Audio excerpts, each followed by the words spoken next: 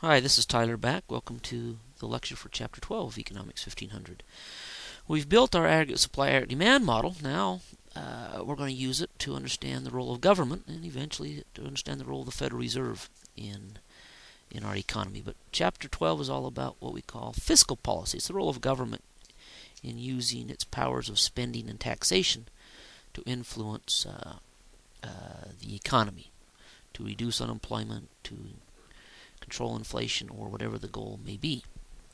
If you'll call up your slides for Chapter 12, and let's start with, well, in terms of, as a comparison to Chapter 9, this chapter is not too bad. I mean, Chapter 9 is the key to, I think, for much of what's to come. This chapter and the next couple chapters, you have to be able to understand the aggregate supply or demand model to be able to use it to analyze fiscal and monetary policy. But nevertheless, in Chapter 12, we start with Slide 2, which is, again, a picture of our aggregate supply aggregate demand model. And we're just going to focus on the short run, so we're not going to see any long-run aggregate supply curves in this chapter. We're just going to have our regular short-run aggregate supply curve, the AS curve. But we do want to note back to the shape of this short-run aggregate supply curve, and we want to think of three ranges of the aggregate supply curve: where it's horizontal in panel A of Slide 2, at very low levels of output. It's intuitive that changes in demand wouldn't increase prices much because there's so much excess capacity in the economy. And that's called the Keynesian range of the aggregate supply curve. And you can see in that part of the aggregate supply curve, if there's an increase in demand, the full effect is felt comes from an increase in output. There's no change in prices. In panel B, we're getting in what is called the intermediate range, where we're getting close to full employment. There's still some excess capacity, but not a lot, and so if there's an increase in demand, there may be a tendency for that to cause prices to rise. And then in the classical range, where the aggregate supply, short aggregate supply curve becomes vertical, you can increase output. If there's an increase in aggregate demand, we're already at full employment. We're close to potential GDP. There's no excess capacity. If there's an increase in demand for goods and services, firms can't respond by producing more if we're already at or close to our potential GDP. There may be some slight increase in output, but it's difficult for output to go up very fast, and so most of the effect of an increase in demand is felt on prices. Well, fiscal policy, for the most part, is what the government can do to influence aggregate demand. We know from earlier, government comes into the aggregate demand curve two ways: directly, because government purchases are part of aggregate demand, but also indirectly because of taxes affect consumption. And that's really all that's going on here. And let's work some examples. So, I guess before we get that far, still on Slide 2. So, an increase in government spending will shift demand to the right.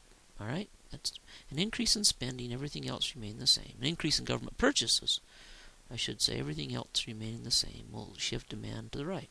A decrease in government spending or purchases will shift it to the left.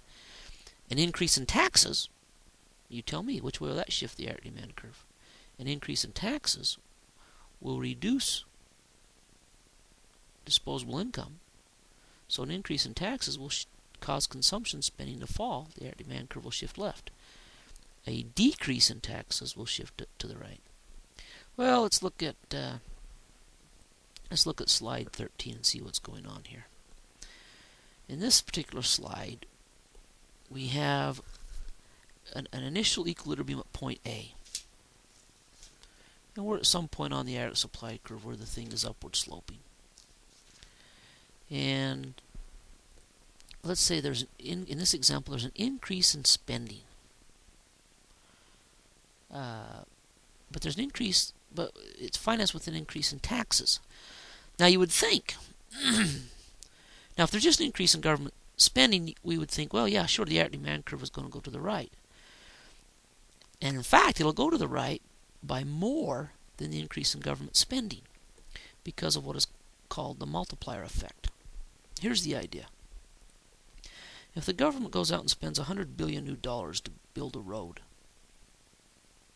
that's directly $100 billion increase in aggregate expenditures or aggregate demand.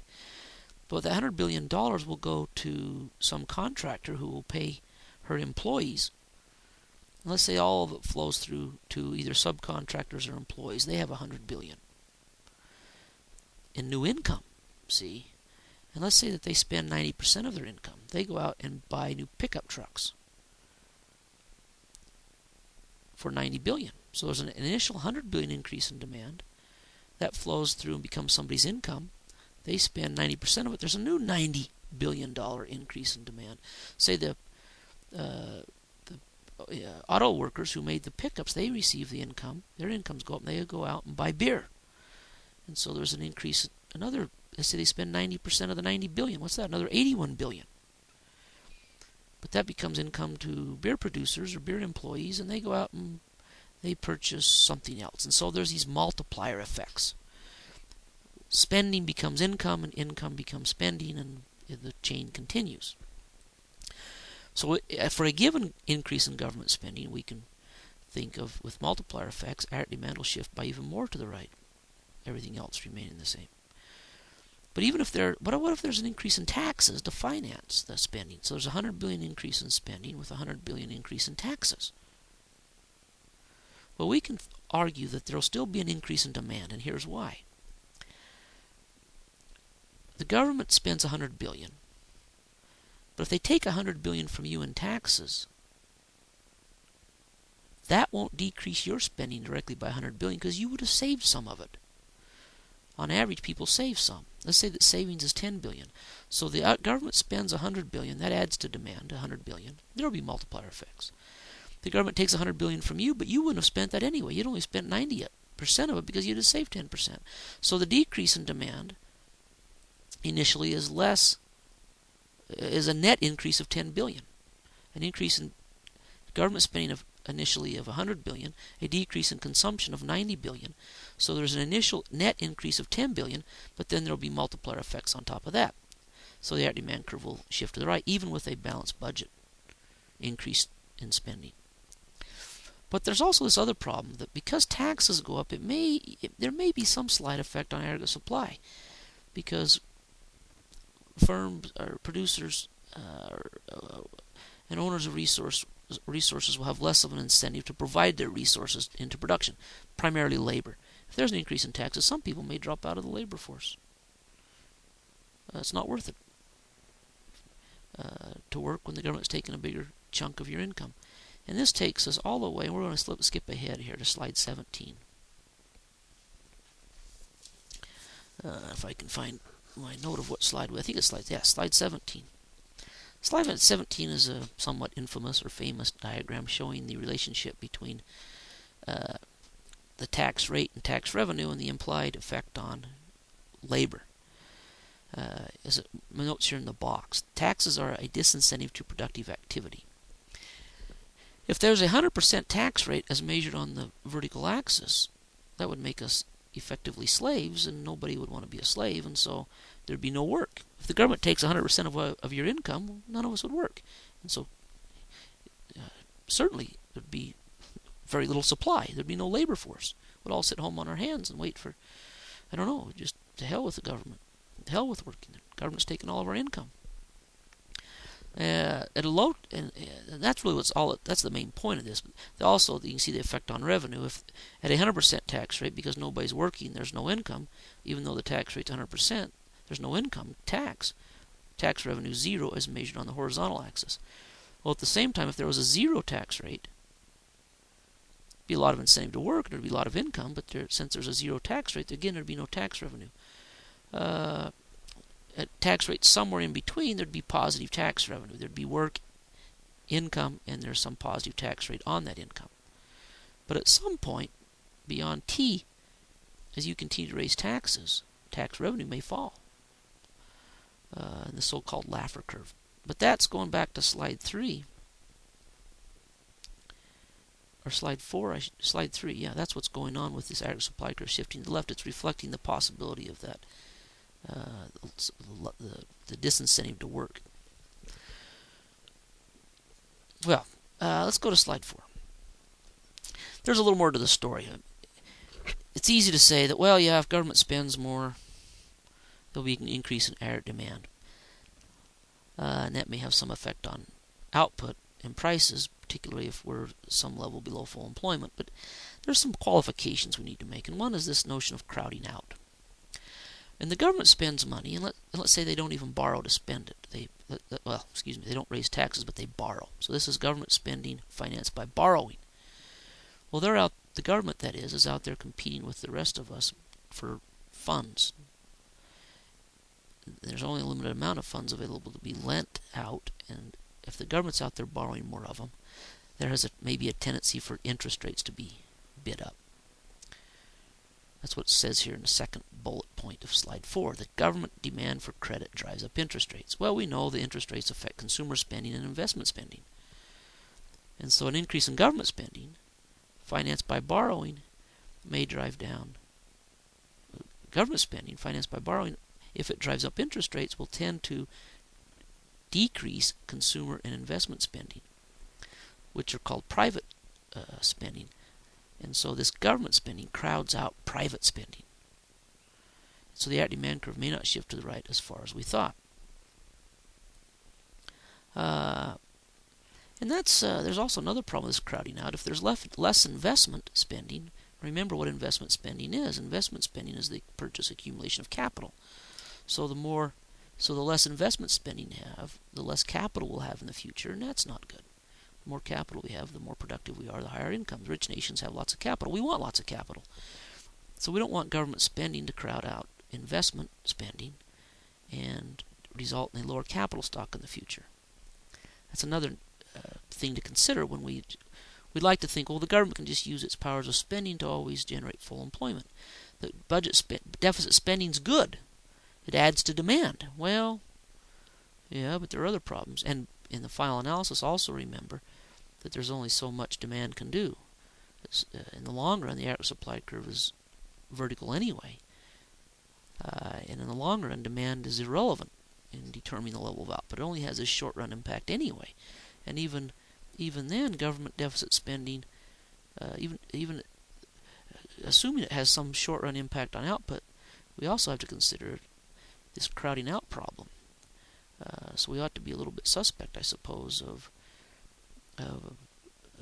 federal deficit spending in an attempt to increase demand.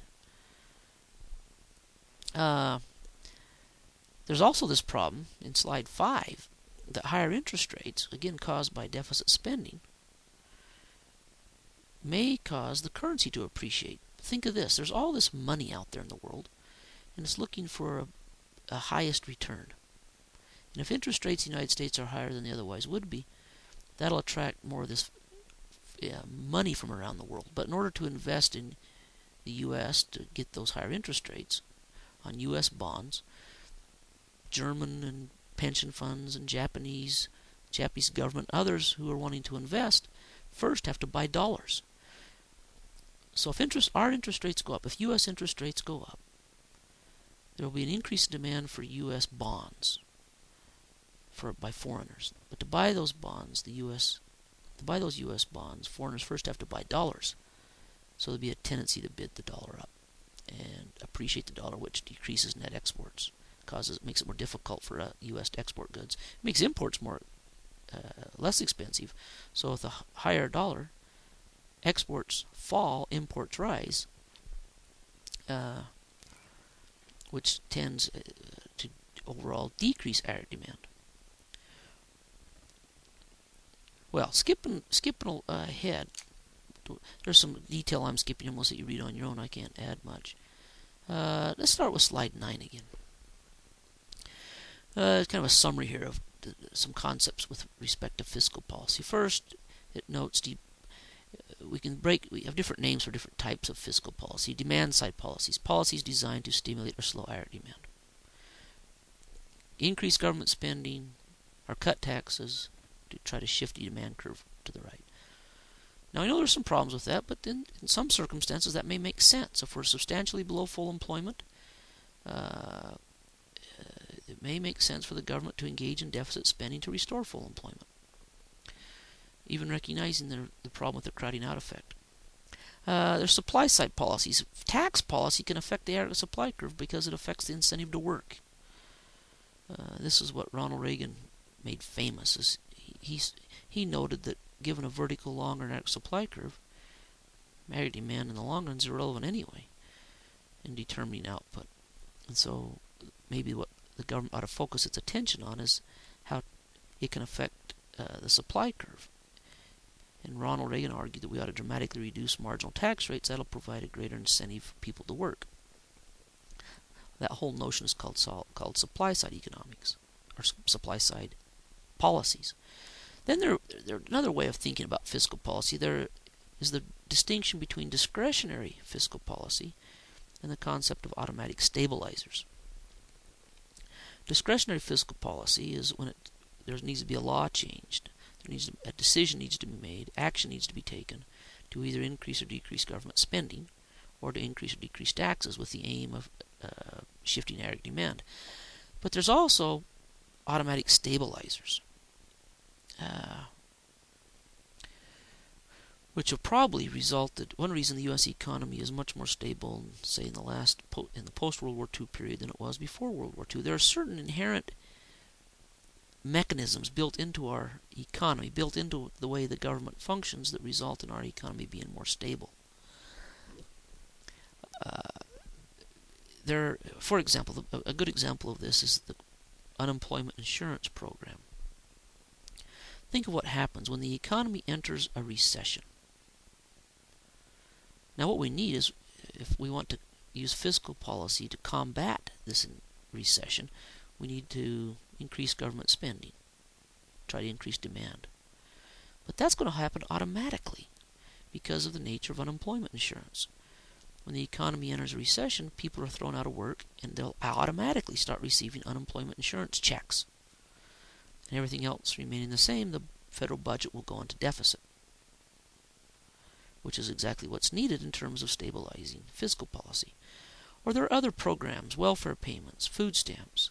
They're designed to protect people's incomes, so when the economy enters a slow period, spending on these programs automatically increase. And the deficit will automatically increase. Now, automatic stabilizers, tax is also a part of automatic stabilizers. When incomes fall, tax receipts fall, because in the U.S. we tax incomes. So again, because taxes fall and spending rises, when the economy slows, the federal budget will automatically go into a deficit or a larger deficit, which spending rises and taxes fall, which is what is needed to try to stimulate aggregate demand. In fact, in that regard, we want to skip ahead now to slide 13,